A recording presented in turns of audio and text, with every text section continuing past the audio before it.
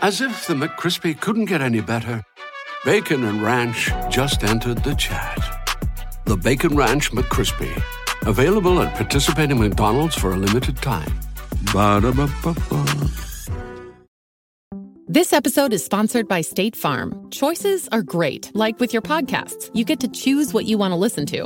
And State Farm believes insurance should work the same way. That's why the State Farm Personal Price Plan helps you get the coverage you want at an affordable price and a policy that helps cover what you value most. Like a good neighbor, State Farm is there. Call or go to statefarm.com today to create your State Farm Personal Price Plan. Prices vary by state. Options selected by customer. Availability and eligibility may vary. The Purple Mafia with your host, Paladino Joey. Well, we'll see. The doctors would disagree, but what do they know? So let's just say that you'll pay me because it's in your interest to pay me. Is it worth it? I mean, you've won. Do you want to wipe everybody out? I don't feel I have to wipe everybody out, Tom. Just my enemies. That's all. My father taught me many things. He taught me, keep your friends close, but your enemies closer. These are wonderful things that we've achieved, and there's no limit to where we can go from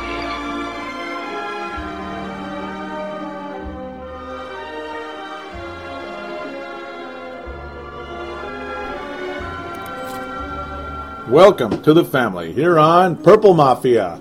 It is episode number 109 of Purple Mafia, and today is Tuesday, January the 24th, 2012. Great to have you on board with me once again. Purple Mafia is available on the sportstuff.com and on iTunes. I thank each and every one of you always for downloading and listening to this show. I am, of course, your host, Joey Wygen, or Paladino Joey. Dylan Richardson, the creator and executive producer of thesportstuff.com, so kind enough to introduce me at the start of the introduction of this show. Great to be back once again, guys. It was, we were really, really looking forward to the Final Four, or, the conference final games this past weekend, and my God, did they not disappoint. Oh, my God, did they not disappoint. It was absolutely amazing. It was an absolute thriller for all of us fans of the NFL. Okay, our Vikings were not in it, and that sucks. But at the same time, hey, regardless of who was in the game, it was fun. I mean, you got to admit, it was a lot of fun. It was worth the quote-unquote price of admission. I mean, it really was. It was worth turning on the TV set and watching football this past Sunday. It was absolutely spectacular. Well, there's lots of stuff with the Vikings. Well, not lots of stuff, but there's some stuff with the Vikings to get to. But in general today, we're going to review the conference final games to the best of my ability, or we're going to, you could say. And, of course, we'll get to the activity on the Facebook page. The Facebook page, facebook.com/Purple Mafia Show, twitter.com/Purple Mafia Show. Like and or follow those respective pages or accounts. That'd be great to have you on those. We do have a voicemail or a phone line, 209-736-7877. 209-736-7877. As mentioned, it is a voicemail, so do treat it as such. Mention which show you are calling in for, which, of course, in this case is Purple Mafia. Shout out, comment, question, whatever it is. Would be also terrific. Sebastian Bowles making his grand return to Purple Mafia. That's right. He called in again, back-to-back weeks. Very, very cool. Thank you for that, Sebastian. We'll get to that call very, very first here, pretty much. Lots of stuff he gets to, mostly Viking-related, some draft-related, briefly a little bit of the conference final-related, but yeah, we're going to start with the call. We'll get to the page, and Facebook page and Twitter interactions. I forget if there were many, maybe a couple, not much. Looks like mostly Sebastian here for the Facebook page. So, missed you guys out there. Maybe you're sick of the Vikings a little bit, but hey, you can always talk about the other games. And there is a stadium issue that's floating around. We're going to talk about that. Then we'll, of course, go to break. And then it'll be off to conference final review and Super Bowl preview. Should be a very information-filled show. Yeah, in translation, it could be a little bit long. Yet again, I hope you like it. seems like you guys have enjoyed it. The show is doing better than it did earlier in the season, back when the Vikings were playing. So kind of funny when you think about it. And to those of you out there that are listening to the show and making it do better than it was a few weeks ago, a few months ago, and all that stuff, thank you. Thank you very much. And quite frankly, you fans out there get this week's Gold Star.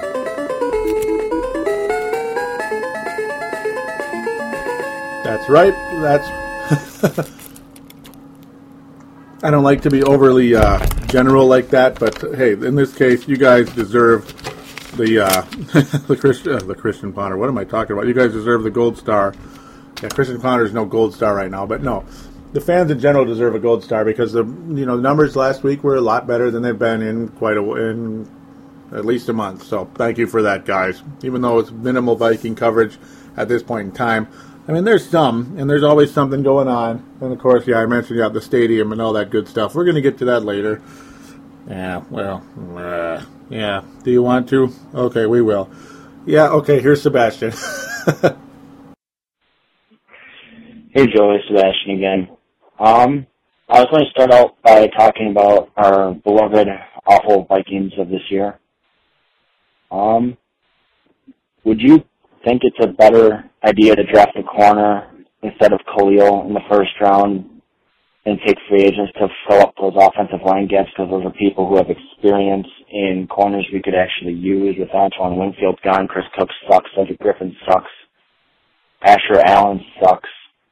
We could find people there too and draft them, but all I know is we need new corners also, and I think we're overlooking that in your show. Nobody's really brought it up too much. We talk about safety and all that, but corners also get burned pretty bad. Do we sign or draft a new kicker? Because Ryan Longwell did miss quite a few this year, and he has really lost some power in his leg, in my opinion. Other people say otherwise, but yeah, I really don't think he's that great anymore. Let's go on to the playoff game.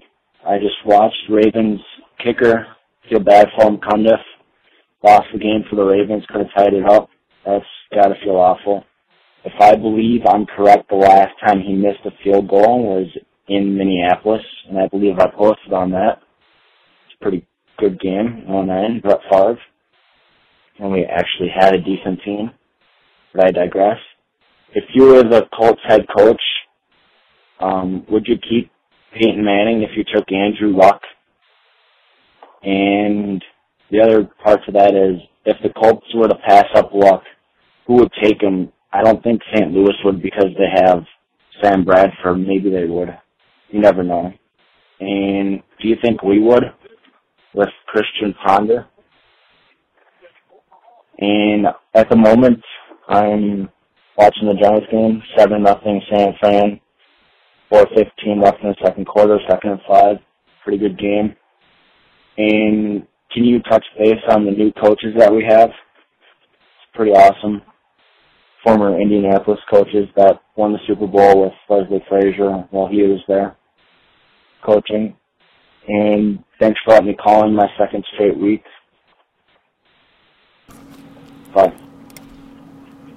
And I thank you for that call in, Sebastian. Welcome back to Pearl Mafia. Back-to-back weeks for Sebastian Balls. Very much appreciated. Thank you also very much for that. Again, guys, I encourage you, please call into the show. It's more than worth it. Nothing to be shy about. Heck, even if you were to call and, because it's being recorded, right? It's not live. So even if you were to call and, make a mistake, you can always just tell me, hey, post on the page or whatever to me.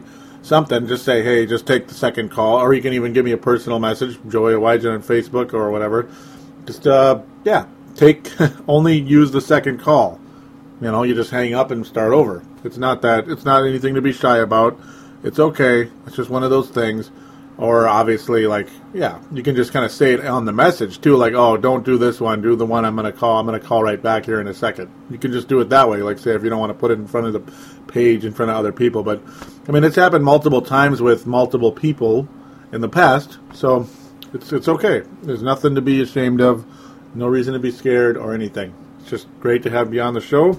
Sebastian bringing up a ton of points here. And with no further ado, here we go. That That was awesome the way you said that, though, Sebastian. I mean, the whole Sarah Griffin sucks, Asher Allen sucks, Chris Cook sucks, and so on and so forth. Yeah, they do. And no, I understand how you were saying that we didn't really address this on the show very much. I believe that's how you said it. Yeah, I mean, it was overlooked. There we go. Excuse me. It's been overlooked a little bit on the show with the corners, the weak corners, weaknesses. How we did cover the safeties, but not as much with the corners. Yeah, I mean, I think I addressed it a little bit. I kind of would say the secondary in general is probably about as big of a problem as anything. But hey, yeah, it probably was harder on the safeties than on the cornerbacks. So I can understand your point a bit there.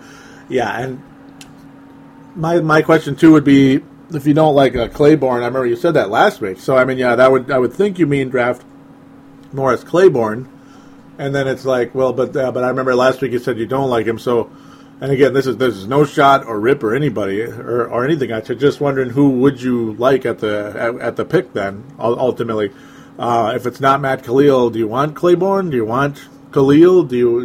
Is there another cornerback that would fit the third overall pick? I'm not sure there is. That's just my approach. Though addressing the position, oh yeah, let's get our butts in gear and start addressing that position. That would be very, very nice indeed, wouldn't it? I mean, yeah, it would be a really good idea for the Vikings to address a lot of things. A lot of things indeed. There are so many holes on this team. It's unbelievable. You just want to look at free agents at multiple positions here. You got the offensive line, you got the kickers, you got everything. Well, maybe not the kick. Well, yeah, you brought up the kicker. I'll get to that here in a second. In fact, that's really the next topic. You were talking about how the kicker, that of course being Ryan Longwell, his kicking is not the best. You were saying it's kind of like one of those deals. I mean, yeah, I kind of wouldn't mind keeping him. You're saying his range is kind of going away. I think it's okay, but I can kind of understand. We'll kind of see how things go there when it comes to that. We will. It's there's lots of positions out there available. Finnegan is a guy I like from Tennessee, of course. When it comes to the cornerback, Brent Grimes is available. Tracy Porter out of Nolens is available. Terrell Thomas from the Giants, of course, he's obviously still there. He's probably going to get another ring. There's players out there that are okay. Finnegan seems to be one of the more attractive ones. I remember Will Allen was like a draft pick a while ago that people would have liked him. He's from Miami. He's not really anything too many people are too excited about. He wouldn't really be an upgrade over what we already have, really, would he? So it's one of those deals. It's like, oh goody. So defensive back, yeah, I mean, defensive back, cornerback really is what you were trying to say. We're overlooking the cornerback position. We'll see. I mean, I think it'd be worth. Yeah, I mean, we got to do anything and everything we can in cornerback. It's really a joke. Kickers, well, you got Jay Feely, Mike Nugent, Neil Rackers. That's an attractive one. Josh Scobie's been good in the past. Ryan Suckup is a restricted one out of KC. He was doing bad, and all of a sudden he was doing good. Ryan Suckup. It looks like right now, though, as of right now, Ryan Longwell is still signed with the Vikings. So, if I'm correct, I'm not seeing him as a free agent or anything, and. I mean, I don't think I don't think he's a free agent this year. From my knowledge, if he is, forgive my mistake there, but I don't think he's a free agent yet. Maybe it's next year that we're getting mixed up here. So it's just one of those things. But hey, Neil Rackers would be my top choice out of that group. He's been fantastic for the so wonderful Houston Texans. I mean, yeah, he had a heck of a year, honestly. He did. So we'll just kind of leave that as is at the kicker position. Should the Colts keep Manning if they were to draft Luck? Like if I was the coach, right? That's what you said? If I was the coach, would I keep Manning if I was to draft Andrew Luck? It's kind of a catch-22 because Manning apparently in a recent interview is just kind of like doesn't exactly sound the most cooperative guy in the history of the world. Should the Colts take Andrew Luck? The Colts have to take Andrew Luck. They have to. they have to, like, the whole regards of passing on him. No, the Colts have to take Andrew Luck. I mean, yeah, Peyton Manning did win the Colts a Super Bowl, and he's been a great quarterback. He had the longest streak, second longest consecutive streak of all time behind Brett Favre. Had he not had this neck surgery and deal, who knows? Maybe he would have caught Brett Favre eventually, depending on how long he played.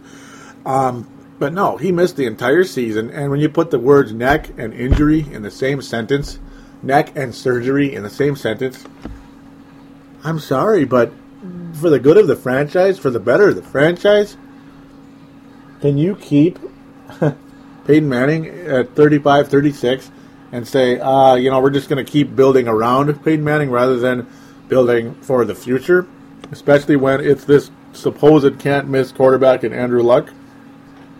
Supposedly when it's one of those seasons where it's suck for luck because Luck is that good. Andrew Luck is that good. You have the lucky horseshoe, the lucky horseshoe with the Colts. See, lucky horseshoe. Hey, that's a nice sales pitch. Maybe the Colts will pay me a little bit for that one, for that idea. Yeah, Luck, the lucky horseshoe. Hey, there you go. Maybe they'll get lucky and win the Super Bowl. Yeah. Okay, enough of that. But it's kind of a cool fit, though. It is. I mean, you got to admit that's kind of a cool fit, right? Okay.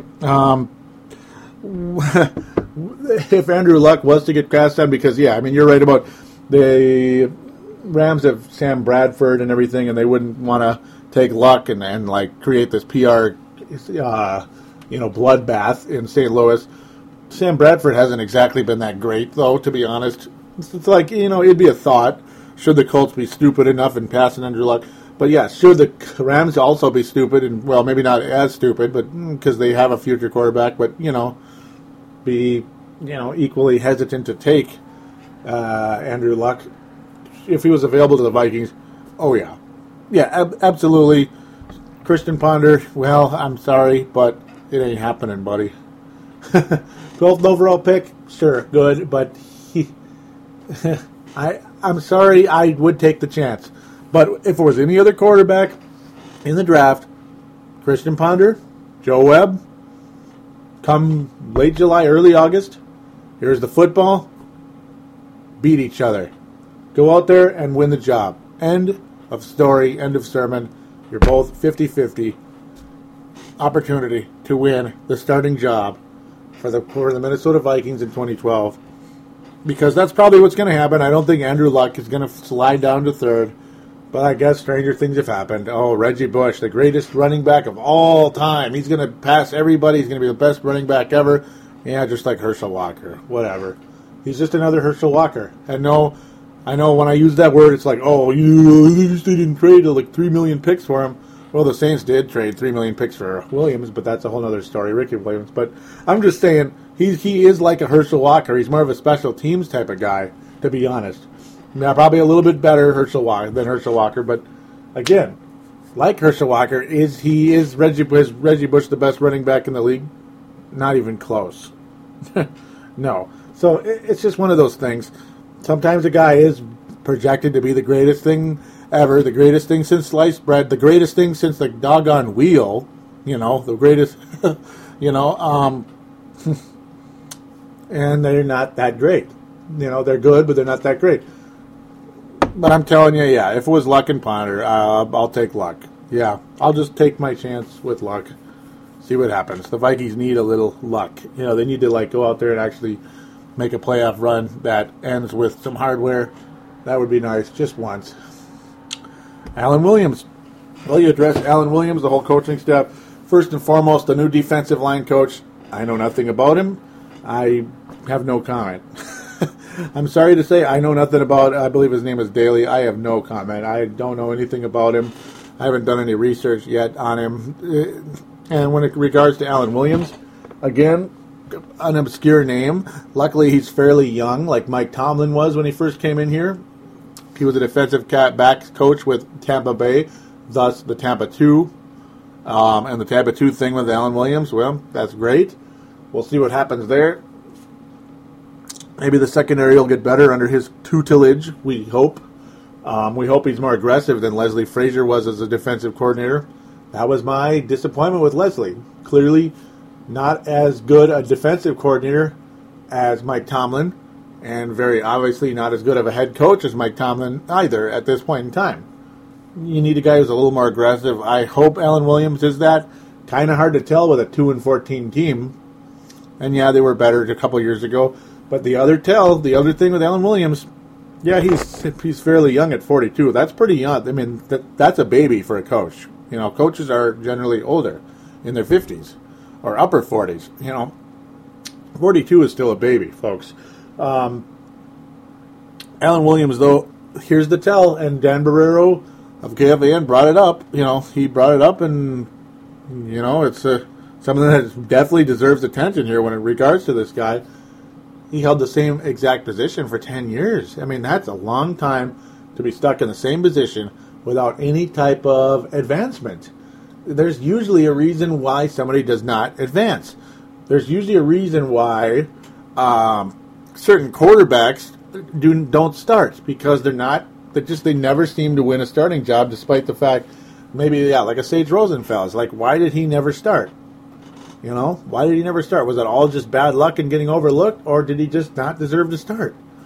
Well, or Tavares Jackson, too. Like, well, yeah, he is starting. That's a joke. That's kind of like, yeah, that's kind of a joke. I'm not even going to go there with that one.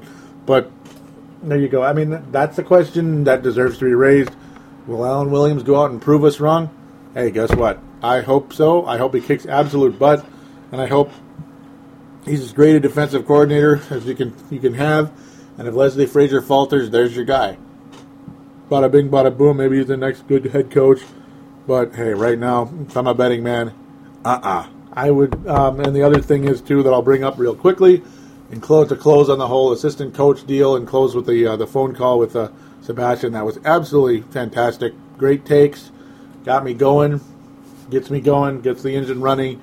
Thank you very much. You know, getting these call-ins get me going and makes the show better. As you can tell, it does. More energy, more involvement, more interaction. It feels more alive. 209-736-7877. So yes, to get to the point, to close the whole thing, well, I was wrong about Steve Spagnuolo. Steve Spagnuolo, New York Jets defensive coordinator? No, not so fast. Apparently, it's like the report was pretty much like he was going to go there. Looks like he's going to go there. Apparently he didn't. Greg Williams did leave the New Orleans Saints to join Jeff Fisher with the not-so-good St. Louis Rams club to try to get that team on the right track. Greg Williams and Jeff Fisher. Well, Jeff Fisher and Greg Williams with the St. Louis Rams. Well, we'll see if that pretty doggone powerful coaching staff can get things going over there in the city of Arches, the city that's kind of high on the crime rate, unfortunately. But yeah, that didn't have anything to do with anything. I just said it because it's just fact, I guess, unfortunately. But and I apologize out there, those of you.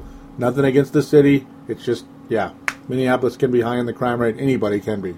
You know, places you'd never expect can be. So, just whatever. Anyhow, it's it's been, I mean, it's going to be interesting to see if that team can finally develop. I thought Steve Spagnuolo would be more successful as a head coach, and that team didn't progress a gall-darn thing at all. Not progressed an inch under Steve Spagnuolo. They did not progress an inch under Scott Linehan.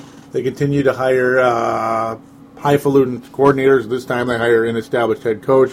So here we go. We'll see what happens. We will indeed see what happens with that. With that said, trying not to cough myself to death, Steve Spagnuolo replaces Greg Williams as the defensive coordinator in Nolens, New Orleans. The good old Saints have a chance to stay pretty good for a little while. Steve Spagnuolo to New Orleans. It's a good combination. It just is. That's an unbelievable replacement. Yeah, you lose Greg Williams, who is an unbelievably good defensive coordinator, and you replace him with a Super Bowl champion defensive coordinator. You lose a Super Bowl champion defensive coordinator, replace him with another. So, a very deserving Super Bowl champion defensive coordinator. Amazing that Greg Williams has never been offered a head coaching job, to my knowledge. In fact, maybe he has, but he was a very high-paid defensive coordinator with the Washington Redskins a while ago, the highest-paid coordinator in the league. So I guess he's fairly happy at the position, and he's been pretty doggone successful as well. So with that, thank you again for the call-in, Sebastian. You are terrific. Thank you so very much. We're not going to go to break yet. We are going to, we're going to get to work here with the page. Then we'll talk stadium. Yep, it's mostly Sebastian. In fact, I think it's all Sebastian. Yes, it is. Good stuff, though. Nothing wrong with anything he really had to say at all. He says, Sean Hill, episode 108, you forgot what his name was. You're correct, Sebastian. Sean Hill. That's who was the quarterback of the San Francisco 49ers under the good old Mike Singletary, who I thought was an okay coach there, but apparently not, considering the success rate of Jim Harbaugh versus Mike Singletary in a matter of a year. Unbelievable difference. Ridiculous difference. Sebastian, again, posts. Well, he says, well, they're all Sebastian, so I'll just... Yeah, and I miss you guys out there. Please post if you can. The Chris Tuckers, the Dan Taylors, all of you are very terrific. By the way, no interactions. I repeat, no interactions on the Twitter account. And I didn't tweet during the games. I do apologize for that, guys, out there. I was just way too into the games. Same thing for the Facebook page. I'll get more active on there, and I'm really sorry. I better get on there for the Super Bowl. I was just so into the games that I didn't even tweet or anything, and I'm really sorry. Plus, I had some other stuff going on at the same time, which kind of can get a little exhausting. Yeah, it can. Sebastian says that episode number 108 was one of the best podcasts I've ever heard. Joey, you are getting better every week. I really appreciate that, Sebastian. I do very much. I hope the listeners agree with you. I do. I'm trying to get better. I didn't know I was necessarily getting better, but thank you for that. He puts a post about the Vikings have hired Alan Williams as the defensive coordinator. Yeah, and then we talked about him already. We'll see. I mean, I've made my opinion on him. We'll see what happens. Sebastian with another Joey deal. Says Frazier is active. Frazier is active, signing 2 good coaches. I looked up these guys. Good history, good history. Joey, let's pray Frazier is active in free agency. He's going to have to be, Sebastian. I mean, he's going to have to be. But it's more or less Mr. Spielman. Mr. Rick Spielman is going to have to be active in free agency. They've been inactive in free agency for a while. Like, remember one of my shows a while back, I think it was 2 years ago, where I wrote free agency. And, yeah, exactly. Like, they didn't sign anybody. Eventually we got Favre, which was great, but it was like, this is kind of boring. Wahoo, you know? In fact, actually, that was the 2010 free agency. They didn't do anything. It's like, really? Come on, you know? Very inactive, very boring. But Sebastian is active. He's not inactive. He is active. He says, I'm so active nowadays because we have a bright light in our future because of the strong draft picks and new coaches and free agency. Yeah, I mean, the new coaches, it could be a lame duck situation. That was what I was trying to allude to with the Alan Williams thing. They wound up with an Alan Williams because, you know, the Spagnuolos and stuff didn't come here. Raheem Morris didn't come here because Leslie Frazier could be a lame duck coach, folks. Lame duck coach. He had a very, very bad season as a head coach. I mean, it's just a fact. There's no way around it. He had a very bad season. Of course, didn't get fired because it's 1 year, and it wasn't like the whole team wanted him dead, like Brad Childress. But, yeah, he had a bad season, and he has another year like this. He's gone. So those guys did not want to, those extremely established names did not want to get stuck moving to a place, committing to a place with a guy who might get fired within a couple months. It could happen. Like, if we're to 1-7 in November or whatever it would be, he's probably dead. Barring, like, the miracle, he's probably dead. And there's still a chance we could be that bad. I don't think we will be, but there's a chance, the possibility does exist and persist. Sebastian again says, congrats to former Pack offensive coach for surviving the loss of your son and becoming the head coach of Miami. So, Philbin, yep, I'll give you an applause there for that. Yep, I mean, yeah. Congratulations to you, and again, condolences with your son, Joe. We gave him a moment of silence last week, Joe, and again, rivalries set aside there. Not wishing any ill will to anybody. It's not worth it. It's just not. You can coach the enemy team and all that stuff, but you're a person, and that's what matters most. End of discussion. Next topic. Just, oh my God, what a miss, what a miss. I'd hate myself forever. I was him. Last time I saw him miss a short kick was in 2009 in Minnesota. When we got to 6-0, I feel so bad for him, or everyone else on the Ravens. That, of course, being Cundiff of the Baltimore Ravens. You also talked about him on the call. I actually didn't even address that. Yeah. He's a good kicker, but apparently he's not good in the big moment.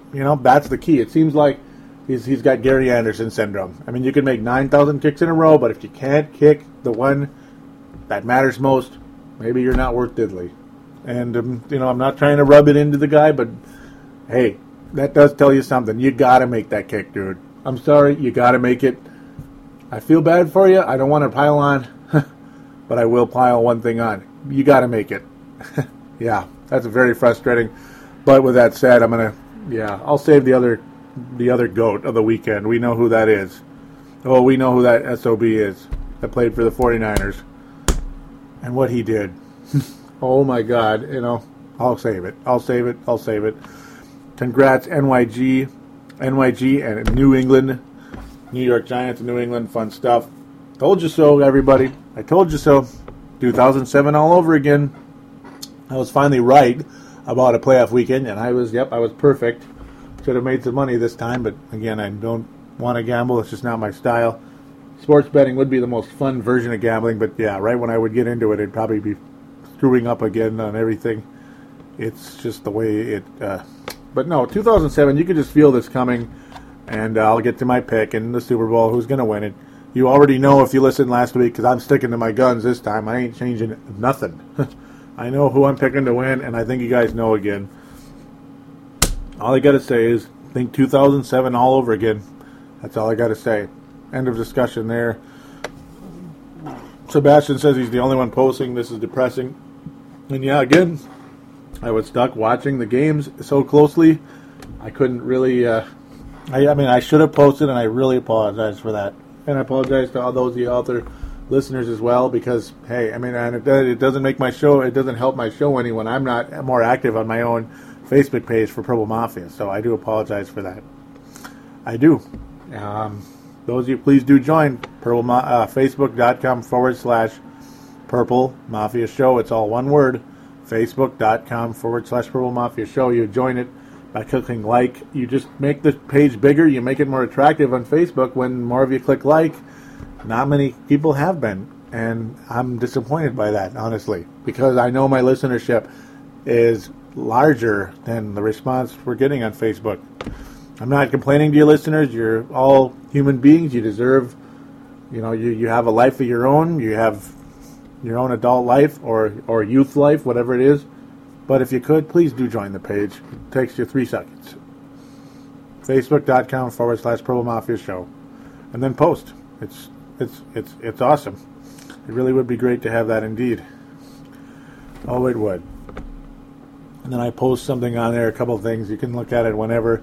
Sebastian adds one thing here. He actually posted it yesterday. He says, I was thinking wide receiver Jenkins was supposed to make up for Sidney Rice. Did he do better or worse? It's like,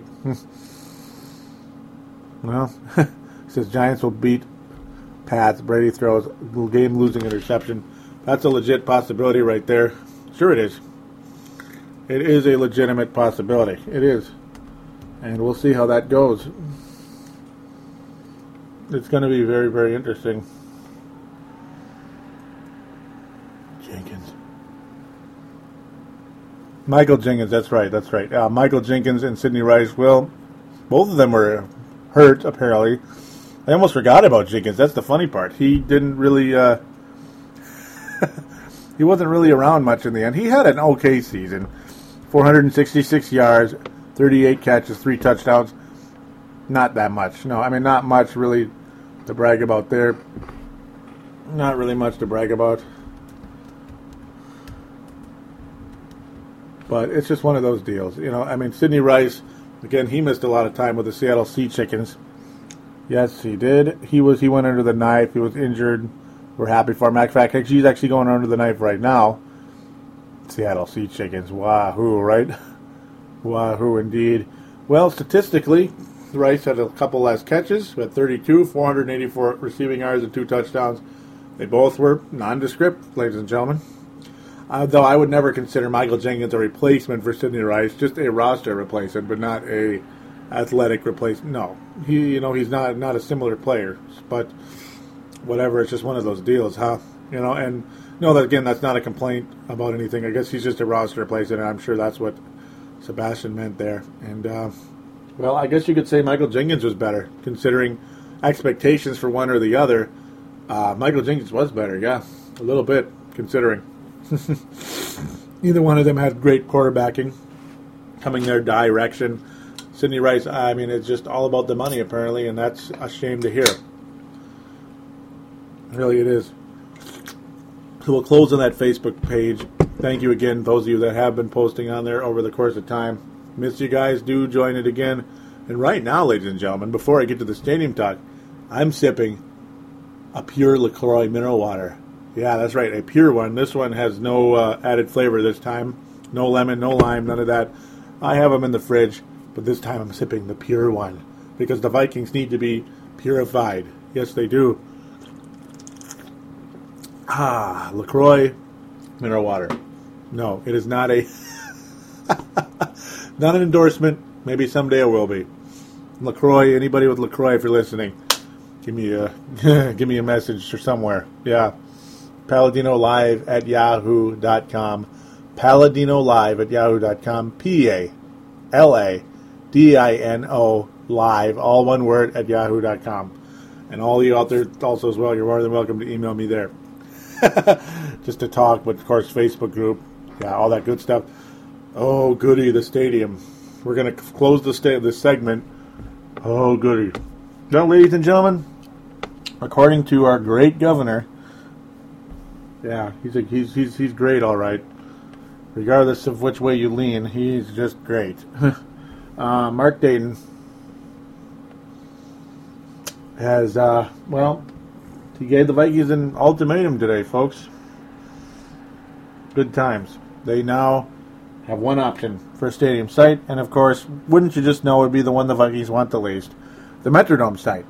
The Vikings would lose a projected $50 million should the Vikings be forced to play in TCF Bank Stadium for 3 consecutive years. Because, well, funny when there's 25,000 less seats in the building, despite the fact that it is a very nice new building and that it's outside, regardless of what you think about outside football. It kind of got Brett Favre killed with a concussion last time. That was actually the last time he ever played football, was on that frozen block of a field. Like, it was a block of ice, basically. I don't know. I mean, I'm surprised more people didn't get injured in that game. And the Vikings were worthless in that game. Worthless, just totally worthless. I mean, so much for the frozen home field advantage for the Vikings back in the old days, huh? Certainly didn't look like it that time around. But no, that would be the Vikings' home for 3 years, according to Mark Dayton and all these lawmakers and then lobbyists and jackasses, whatever. It's hard to like politicians because you don't know what you're getting. You just don't. You can vote for somebody, they're not what you want, and then, of course, you vote for somebody and you get the other guy in there, like Mark Dayton. You didn't, you wouldn't vote for him if you were paid to, but okay, and I'm sorry for getting way too detailed into that, but I'm just saying it's it's just one of those deals. It's not happening, and it's too bad. Maybe he's doing good in other areas, but right now for the stadium, it's not working out. The whole thing that happened in the summer was extremely frustrating. He doesn't have a good record so far. I'll just leave it at that. Enough of politics talk, Joey. But the stadium thing is getting beyond frustrating. I mean, this is getting silly. Apparently, the Basilica, you got the Reverend over there.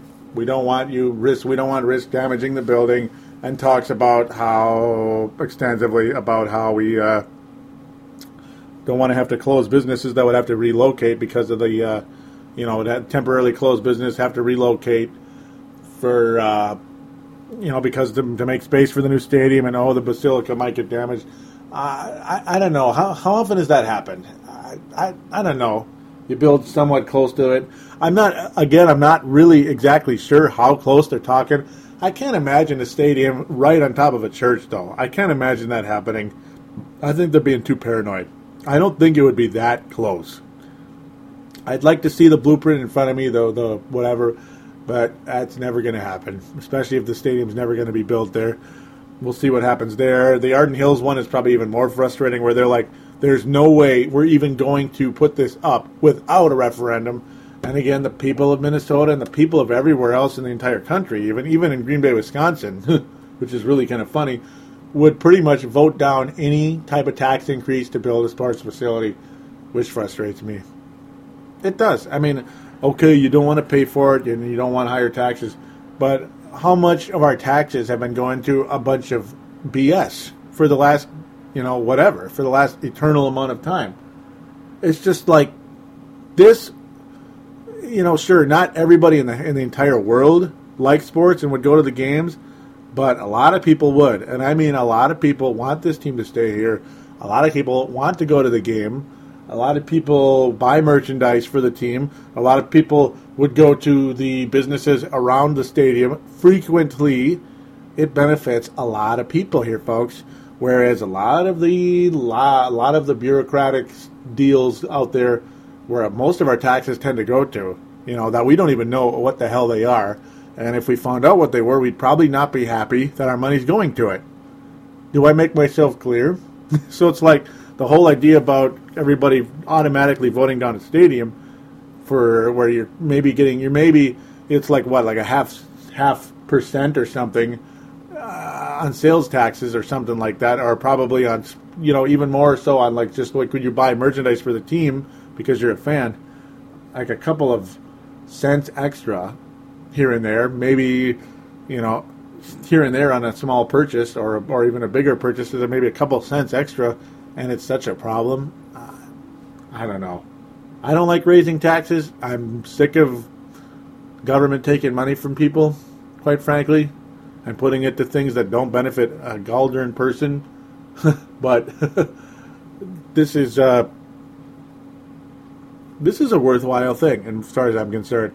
I'm getting a little bit too political here, and I apologize for those of you out there that might not want to hear too much of that. It doesn't matter who I vote for or whatever. You didn't listen to the show to hear it, and it doesn't matter necessarily. But I didn't really even necessarily make clear who I voted for. But it's just one of those deals. I mean, I'm more of a Ron Paul type. There you go. That's all I need to say. But it's just, you just kind of left throwing your hands up. Multiple reports. Lester Bagley is like, says he's extremely frustrated. Ziggy Wilf, same thing, says he's extremely frustrated. And as a Viking fan, I'm extremely frustrated. It's definitely a deal right there. It really is. Bagley insists that the Vikings are 100% focusing on getting it done in Minnesota. Oh, I hope so. But I'm really frustrated. The Metrodome facility, hey, you know what? Quite frankly, it's not my money, and if building it on the Metrodome site is the best idea, fine. The location for a stadium, now people have asked more than once, it's like, oh, absolutely, it's a good location. Of course it is. It's just, you can't necessarily look someone in the eye and say, well, give up the $50 million in the next 3 years. It's kind of hard to do that. Though then again, maybe they should be willing to do that because, quite frankly, they are getting a lot of money from the state. So I guess, with that one, I can kind of see the equal frustration possibly from the state that maybe giving up $50 million is worthwhile a little bit, considering you're getting a new stadium and your profitability will be going up anyway. Don't be too greedy. And I'm sure they'll find a way to generate more profitability in the TCF Bank Stadium than they have right now. Maybe it won't be as bad as it looks at the time being. Maybe not. Maybe the projections are a load of BS. Though I'm sure, you do the math, 65 minus 40,000 leaves you with 25 missing there, doesn't it? So 25K, that's a lot of seats. But it is a more high-tech, a more new facility. They're about 30 years newer, about 28 years newer, really to be exact, 28, 27 years newer. So I can kind of see both sides on that deal because it's a great site for football. The Metrodome site is a great site for football. You'll be in downtown Minneapolis. The parking isn't nearly as good there. No, the parking sucks. That's the one thing. Target Field is better because they're right by Target Field and Target Center. They're right by like a bajillion ramps that they put there. Arden Hills, the parking would be the best of the best. You got your New England Patriots type place, which would be great. Like Foxborough for the New England Patriots. That is the most ideal for the Vikings, but they are just not cooperating over there in Ramsey County. And to me, I'm a little bit miffed by that. Just a little bit, because it's like, your city's going to go from Arden Hills, which which Arden Hills do you think of? Arden Hills, Minnesota, or Arden Hills, Michigan? That's right. That's right. The Arden Hills, Michigan, right? Uh-huh. Well, it could be Arden Hills, Minnesota, too, baby. Yes, it could. Bloomington is a big bleeping city. It was cornfields before Met Stadium went there. So, again, why they're being such jerks about it, I don't know. They just are. That's why the North Stars left. That's why the Timberwolves almost left. That's why the Lakers left. They're so gall darn cheap here. Everybody's kind of crying and whining about, we don't want to build sports facilities. If we lose the Vikings, it ain't going to be good. I'm just telling you. And you guys want to show off and brag and say, we don't need sports. Ha, ha, ha. There's plenty of other things to do. Great. We're happy for you. I disagree. Yes, there's plenty of things to do, but that would be a big loss. It would be very disappointing and frustrating. It would. It's a BS attitude, and it's a nana boo-boo, like fourth grader attitude that I think can burn in hell, quite frankly. I'll end with that very harsh statement. So with that, we are going to take us a quick break, and we will be right back to review the playoff games and preview the Super Bowl. We'll be right back.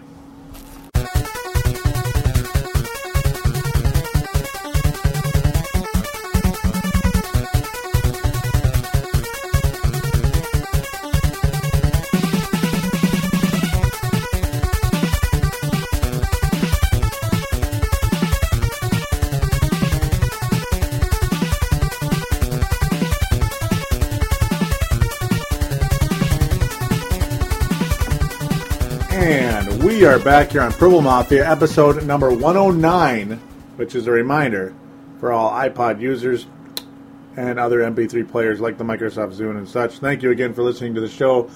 Very, very cool indeed.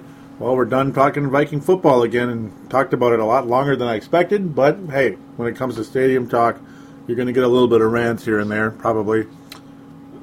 Now it's off to I'm going to use the word again, epic weekend we experienced in the AFC and NFC Championship games, respectively. We will start with them in chronological order. The New England Patriots defeat the Baltimore Ravens 23-20 in the AFC Championship game in an absolute thriller, ladies and gentlemen. An absolute thriller.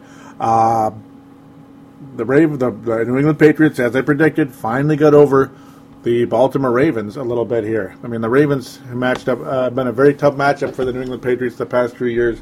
In the 2008, I believe it was 2009 playoffs, it was like, hey, the Patriots are done. They're done. They're dead. The Ravens kicked their butt. They're off to the second round. But then the Ravens got stunned by, I believe it was the Jets, in a very tough game there for them. Or was it the Colts? I don't remember. Too long ago to really care at this point, because neither team went on to win the Super Bowl there. We know who won it. It was, it should have been the other purple and gold team, but it wasn't. New England Patriots did not play that great, in fact, but they were able to get this thing done. Yes, they were. A lot of people would come in and say either one of these two teams could go on and win the Super Bowl, that maybe this was the Super Bowl. But quite frankly, ladies and gentlemen, I think the second round game between New York and Green Bay was the true Super Bowl, folks. I was kind of quietly thinking that all along. New York Giants are probably going to go to Green Bay, because they'll beat Atlanta. Oh, they'll beat them, especially being there at home. regardless, if they'd won a home playoff game or not. New York Giants were going to beat them, and then there you go. There's the ultimate matchup. The one team that could knock Green Bay out, the miracle New York Giants team, which I did say, I didn't pick them to win, but I said if anybody could beat them, it's the Giants. They did. That was the true Super Bowl, and it kind of showed, in my opinion, you who won the Super Bowl pretty handily in Green Bay. Yeah. But with that said, the New England Patriots and or Baltimore Ravens would pose as good a threat as anybody. In fact, I do think either one of them will actually play better than the Green Bay Packers did about 2 weeks ago now. No, well, a week and a half ago. It wasn't 2 weeks ago. A week and a half ago now. I think the Ravens and or Patriots would pose a bigger threat to the New York Giants than the Packers did. The Patriots' defense is way better than it's been the past couple of years. Tom Brady had another amazing season. Did not have a very good game, but the Patriots still took care of business. They still won the game. Though, unfortunately, in both cases, in each game, there was a GOAT. There was a GOAT in each game, and it's unfortunate. Either team that lost the games this past weekend goes home really, really hungry for more. I mean, really feeling a little bit cheated, honestly. Feeling a lot like the 2009 Vikings. You can't tell me for 1 second that the 2009 Vikings shouldn't have felt a little bit cheated in that game. Adrian Peterson screwed them over in that game in a lot of ways. And the Saints, very cheap, physically, it's good to be physical, but very dirty style. They kind of cheated a little bit, and the Vikings deserve to feel a little bit cheated. The Patriots didn't cheat, but their kicker blew an easy kick. He blew a very easy kick. 31 yards in this game, folks. And, touched on multiple times by Sebastian Balls. This was not a very exciting football game at all. It was a lot more defensive and gritty. And it actually does make you believe that, this victory right here for the Patriots does show you that this team has grown the past few years since the 2007 Super Bowl. In 2008, the Patriots were, they were dead because Matt Castle was quarterback. He wasn't terrible. They went on and had an 11-5 season, but they missed the playoffs with an 11-5 record, which is amazing. Brady tore his ACL, I believe, in the first game of the season, and that was all she wrote. He came back, had decent numbers, but not great numbers after the injury, and they got demolished by Baltimore in their own hometown. Baltimore has proven to be one of the best road teams of all time in the playoffs the past few years. The Giants are the other one. They are the best, probably. And the Packers were phenomenal last year. They could not win a home game. Again, the only team to go 15-1 and not make the Super Bowl, not only not make a Super Bowl, but not make the NFC or AFC Championship game. A big, big defeat for the Packers historically. Enough of that, though. I keep talking about it. The real point here that I'm trying to make, New England has matured here because they were able to take out two pretty physical defenses.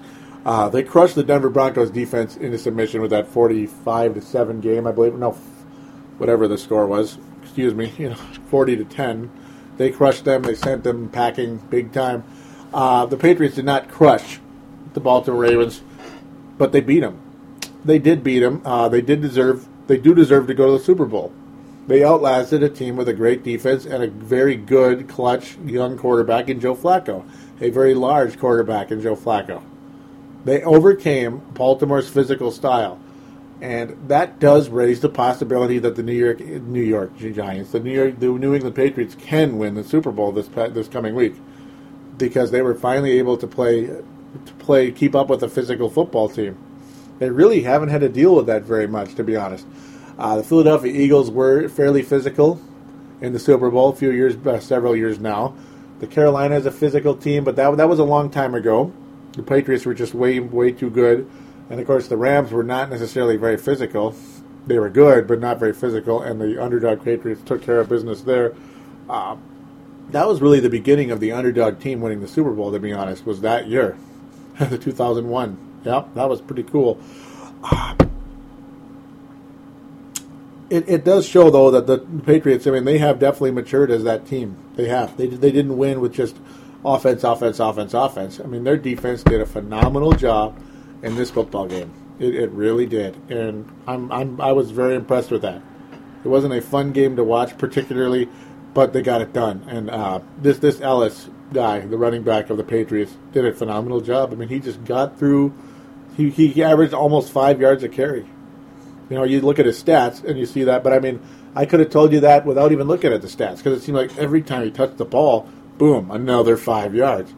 It's like you just hand off the ball and get 5 yards. Boy, oh boy. I mean, you're probably not going to lose the football game. He only had 15 rushes and almost 70 yards and a touchdown. So Ben Jarvis, Green Ellis, a very good running back. He's done a very good job there. Woodhead had a fumble that could have really killed the Patriots, but it ended up not being the case. Cundiff missing that 31-yarder was inexcusable. Inexcusable, like I said in the previous segment.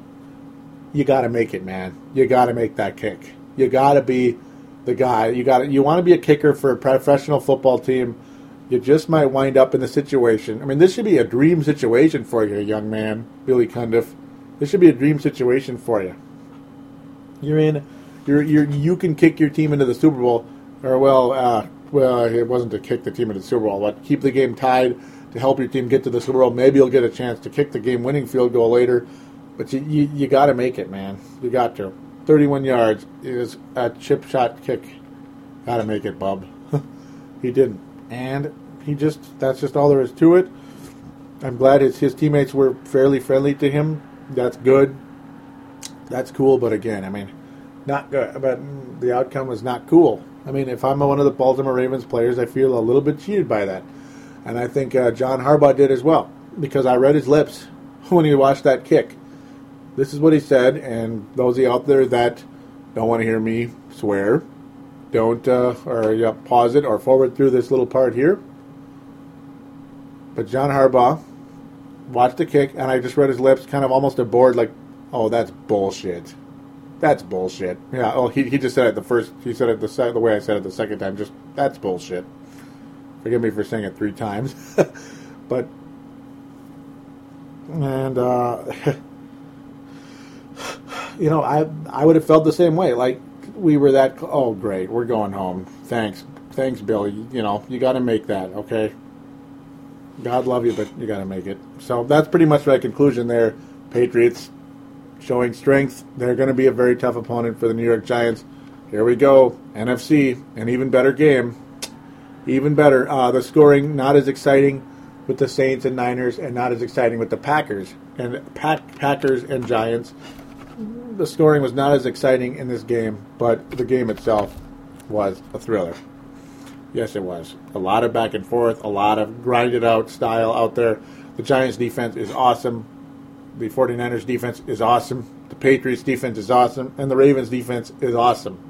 So it's like either way, one of these teams is going to absolutely deserve to be in the big show and win it. I mean, any one of these 4 teams, I would be happy to say, hey, this team went out there and got the job done, and they earned the championship this year.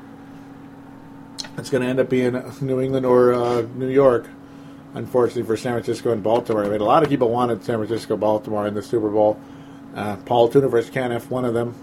We watched this game. Yeah. Eli Manning is the real deal. He is. Alex Smith was okay, not great. The Niners' offense was not that impressive, to be honest.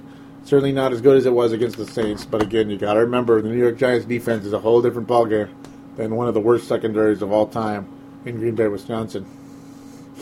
We have a 9-7 team in the Super Bowl that is, a lot of us are picking to win this thing in the New York Giants. Of course, the final score 20-17 in overtime. A lot of us are picking the Giants because of they're that miracle team. They're the miracle on turf.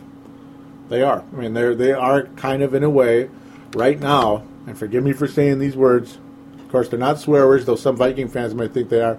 But right now, I mean, the New York Giants are, in a lot of ways, America's team. In a lot of ways, they are. With the way that they're the ultimate underdog. They wear the red, white, and blue, or blue, red, and white, whatever, you know. But, yeah, those colors together. But so do the Patriots. Like, you could say they're America's team, too. But America doesn't really seem to want to get behind the Patriots. They don't. They seem to want to get behind the New York Giants. They certainly did in the 2007 Super Bowl, And they probably will in this one. They probably will. But to get back to the actual NFC Championship game, these two teams absolutely gutted it out, back and forth, back and forth, back and forth. I mean, it's just one of those kind of games where you take what you get. You take what you get, ladies and gentlemen. I mean, there were some defensive lapses here and there, very few and far between, but the teams would, every time they scored, it seemed like, oh man, it's like getting bludgeoned to death. It's like, oh, I can't believe that happened. Oh man, where was the defense there? Like the Vernon Davis touchdown was like that, 73 yards.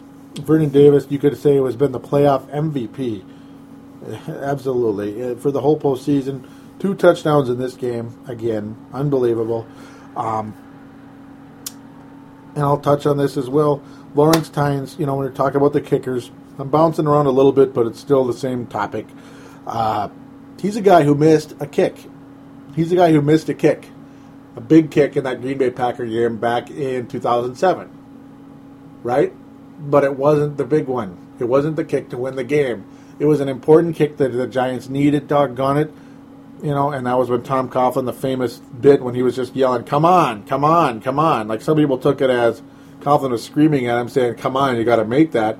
But other people may have took it, but other people may have seen it. I look at it as he was saying, dude, keep your head up. He was basically in a way of telling Lawrence Tynes to keep his head up. We need you later. And that's the thing. Lawrence Tynes did miss a couple of kicks in that game. And it was like, you got to be kidding me. You got to make those kicks. But did he make the one he had to make? Did he make the one where the stars were shining brightest? When the Giants were in that field goal range with no time left? Yes, he did. Yes, he did. And did he make it in the Super Bowl? Yes, he did. That's the difference between Tynes and guys like Cundiff, guys like Gary Anderson, and many others. The Buffalo Bills kicker who had to make a 21-yard field goal. The New York Giants won the Super Bowl by 2 points in 1990, man. I'm telling you, that would drive a fan base to insanity. Insanity. You have to make that kick. You have to. There's no excuse. Lawrence Tynes did. Yep, Cundiff didn't. Ironically, Lawrence Tynes made a 31-yard field goal to put the Giants up 10-7 at the end of the half. Defensive breakdown by the Niners, and it's like, yeah, the Giants are right in it. A lot of people could say the Niners outplayed the Giants, but no, they didn't. No, nobody outplayed either one in this game. There's one key thing, though. Excuse me. One key thing that cost the Niners the game. It absolutely did.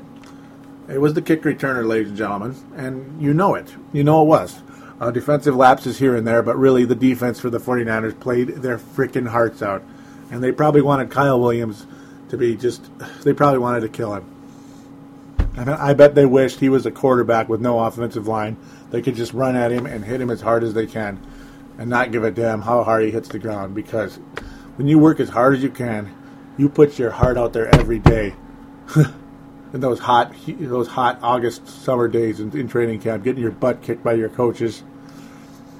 You go all the way this far, have such a great season when you've been such a struggling franchise for so long, despite being a dynasty about 18 to 25, 30 years ago. You worked so hard to have this season. You're so close to the Super Bowl, and the guy gives up 10 points in a game that finished, the final score was 20-7. His mistakes literally handed the New York Giants 10 points. They were not forced turnovers. They were unforced turnovers. You could kind of say, well, the second one was knocked out by the Giants' kick coverage team. Yes. I'm not sure what the player's name was. Not too worried about it right now. But Kyle Williams, ladies and gentlemen, the first one was a complete unforced error. When you have a football bouncing around violently, you don't go near it. You just stay away from the ball. Let the Giants pin him back at the 10, the 15. You just stay the bleep away from the ball. Obviously, you don't call fair catch unless you're going to catch it, because then it's an absolute live ball. You could put yourself to death there. But Kyle Williams may as well have done that. And yes, the ball touched him. It touched him. The ball was bouncing in his direction, and all of a sudden it changed direction. If there's a soul out there that tells you that ball did not touch Kyle Williams, oh, it did. Physics don't lie, folks. Ball don't lie. Charles Barkley. Ball don't lie. It doesn't. It's going left, it was going, we'll project from the direction the ball was heading. It was going left. All of a sudden, it's going right slightly. The ball touched him. It lost a lot of its momentum. Giants recover, immediately score a touchdown. A pass to Mario Manningham. This was all in the fourth quarter.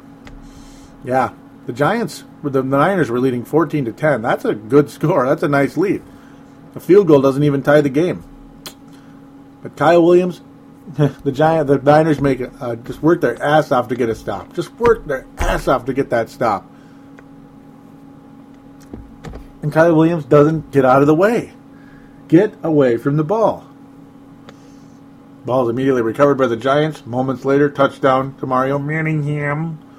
And there you go. Bada bing, bada boom, 17-14. Niners luckily the Niners almost get a touchdown. Couldn't finish though. David Akers chip shot field goal to tie her up. Off to overtime we go after a couple of tough efforts by the two teams. The defenses were just unbelievable. Getting sacks, several sacks of Alex Smith and Eli Manning. Just unbelievable pressure to the quarterbacks in both games. Just phenomenal defenses. They worked their hearts out. The new rules are very cool. A field goal does not win the game, and I wish the Vikings had that in 2009. But the way the defense was suddenly starting to play, and after that horribly depressing interception by Favre, we probably odds are we probably wouldn't have won the game, but maybe we would have. Maybe. Because the Saints' defense wasn't that great. It was just cheap. But you exchange a couple deals. The Niners make a great stop. Here you go. Now all you need, because after the first deal, all you need is a field goal. Maybe you get in field goal range. Maybe Davis somehow gets open. Maybe Alex Smith is able to run for a couple of first downs. Something could happen. Some fluke play. Some mishap by the Giants. Just something. And you see the San Francisco 49ers back in the Super Bowl for the first time since 1994. But wait. Kyle Williams has the ball. And the ball was it high and tight? Oh, absolutely not. Did he have two hands on the ball? Oh, sure. But he was holding it like he was going to hand it off to somebody almost. Okay, not quite that bad. But he fumbled again. The Giants merely had to just run the ball a couple times, maybe a little short pass, and it was an absolute chip shot for Lawrence Tynes. Ironically, a 31-yarder. Did he make it? You bet he did. And Kyle Williams, the GOAT of the weekend, without a doubt. Cundiff, very, very, very frustrating that you didn't make that kick for those Baltimore Ravens, and you're a GOAT. Absolutely, you're a GOAT, because you got to make that kick. But Kyle Williams, if I were you, I'd cut you today. I'm sorry. I mean, that team worked too hard for that type of BS. Adrian Peterson, I wanted to cut Adrian Peterson. I was so pissed off at him. And you guys heard my emotions in the summer of 2010 at Adrian Peterson with this guy. I'm probably overreacting to Kyle Williams, but then again, when you look at his numbers, who cares? He was a 6th-round pick, 241 yards, 3 touchdowns. Get out of here. I'd cut him. Somebody else could pick him up. Maybe he's better somewhere else. Go ahead and do that. Inexcusable. I cut him today if I could. And he's out. No excuse. Maybe he shouldn't have been the guy returning anyway. Maybe not. But regardless, it's just the way it goes. It's very unfortunate. It sure is. It sure is. So with that, that's pretty much it with the game reviews. Lots of emotion in those games. I mean, it was a very emotional game. I didn't really. I like the Giants and the Niners in this game. I'd be happy for either one. You just hate to see a team lose like that. They worked so hard that whole game, the whole season, and to have the ball literally given away by a role player that no one's even heard of. You know, no one's heard of Kyle Williams, really, unless you're from Arizona State. Yeah, who cares about Kyle Williams? Terrible. Very frustrating. End of story. End of story. So now we go to the Super Bowl. And you know what, folks? How can you not expect more of the same? It's going to be a grind it, gut it out, last second, end of the season victory for the New York Giants. Yes, it is. And the New York Giants are going to win the game by 3 points. They're going to win the game by 3 points. The Patriots absolutely can win the game. They absolutely can. I'm not going to try to be like, oh, see, I picked the Patriots. No, I did not pick the Patriots. No, I did not pick the Giants to beat the Packers. But I told you the Giants absolutely can beat the Packers, and they're the only team that can. Well, the Patriots... the Patriots did not beat the Giants last time, and I don't think they will again. So I'm not going to get fooled again by the Patriots. And if they go on and win it, hey, more power to them. I'm going to be rooting for the Patriots. They've been my second favorite team since 2001. Yeah, I mean, I jumped on that little deal when the Patriots when I started to see Tom Brady instead of Drew Bledsoe. It's like, hey, this team's kind of fun to watch. They were more than fun to watch. They became one of the better dynasties in the league. And they have a shot at their fourth Super Bowl. This may be their last chance at it. Kind of an aging team. Who knows what's going to happen? If they win it, they'll absolutely deserve it. Like, this was their year. They finally pulled it off. I mean, they were the number one seed in the AFC. Very deserving team to win a championship with that number one seed. Established coach, established quarterback, established receivers, and a very nice running back in Ellis. Yeah, I mean, we'll see what happens there. But I think it's going to be more of the same. We're going to be looking at like a 24 to 21 type of deal with the New York Giants ultimately holding the Vince Lombardi once again. History repeats itself, folks. The Giants are miracle workers. Tom Coughlin is an awesome coach. He is. Bill Belichick is an awesome coach, but Tom Coughlin has his number, I think. Maybe not like his number, like, oh, he just owns him. Because the Patriots were winning that football game with less than a minute left. But they had a defensive lapse. Oh my, was it a defensive lapse for those New England Patriots at the end. You know, in a funny way, they scored too quickly. They did. And I mean, you look at Eli Manning's season, it was unbelievable. He had almost 5,000 yards. 4,000 the previous 2 years, 4,000 each year. A lot of people don't think of Eli Manning as this explosive quarterback, but you look at his stats, the guy's the real deal. He is. He's a great quarterback. He is. And I think he's going to go down as the better Manning, ladies and gentlemen. Maybe not on paper, but in the playoffs. The playoffs are what really matter. You remember Mr. October in baseball. You remember the great players in June. Like Jordan was the best player ever, so that's for when it comes to basketball.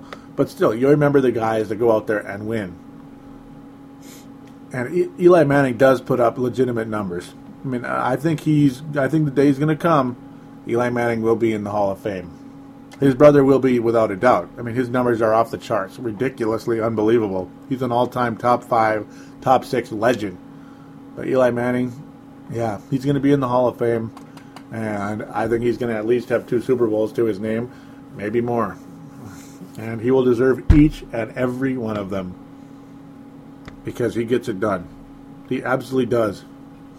It was kind of unfortunate for the Giants that they couldn't get it done with the 13-3 record in 2008. We'll see how much they ride the high, just like the Packers did with the 15-1 record. They rode the high of having that underdog championship season. 10-6 team, just like the 2007 Giants. They rode the high into the next year at a ridiculously great record, lost right away. First round bye, done. The Giants did it in 2008. The Packers did it in 2011. We'll see what the Giants do. Should they go on and win the Super Bowl? Will they ride another high and fall apart again? Or will they have a legitimate shot of going back to back? We'll find out when the time comes. But as of right now, the host of Purple Mafia ain't going against the New York Giants. I'm just not going to do it. Fool me once, shame on you. Fool me twice, shame on me. With that, we are going to get to the contact details. Purple Mafia, again, available on thesportstuff.com and on iTunes. Appreciate it always so very much that you're here listening. We'd like you to join those message boards. Simply go to the front page of the website, click on the button that says TSS Boards, then click register. Get that screen name, have it make some sense, not make something crazy. Get something cool like Eli Manning, number 10. Nah, okay, whatever. I'm not trying to worship him too much. But, get something cool and get on there, get on those boards. They're split. The forums are split up into divisions in the NFL, which is a good idea by John Richardson. Makes it more and more interesting. Why not? I mean, what's the point of message boards? To have a conversation. Well, if you're going to talk with rivals on occasion, that's a good way to have conversation, isn't it? Team, fellow fans and rivals. Very, very cool. Good idea by Dylan Richardson. Also, again, don't forget the Facebook page and Twitter account, facebook.com/Purple Mafia Show, twitter.com/Purple Mafia Show. Of course, the phone line is 209-736-7877, 209-736-7877. Again, it is a voicemail. Do treat it as such. Mention which show you are calling into, which is Purple Mafia. Statement, shout out, question, comment, opinion, opine. Very cool. You'll be on here with me, just like Sebastian was. Let's get some callers. Let's talk about the Superbowl. Yes, sir. There will be no show next week.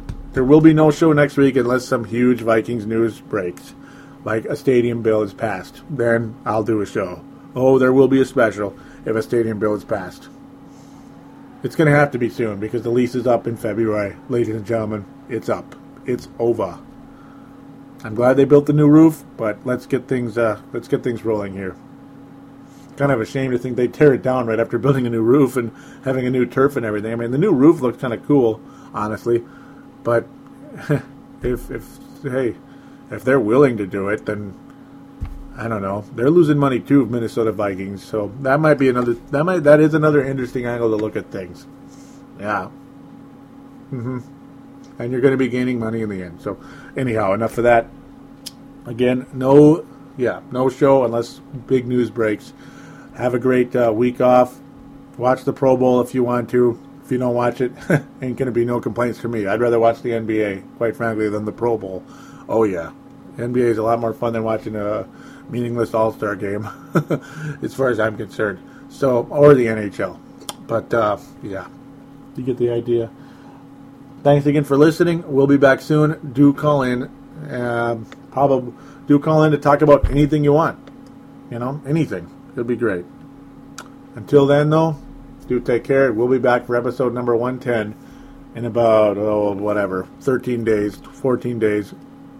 Take care, everybody.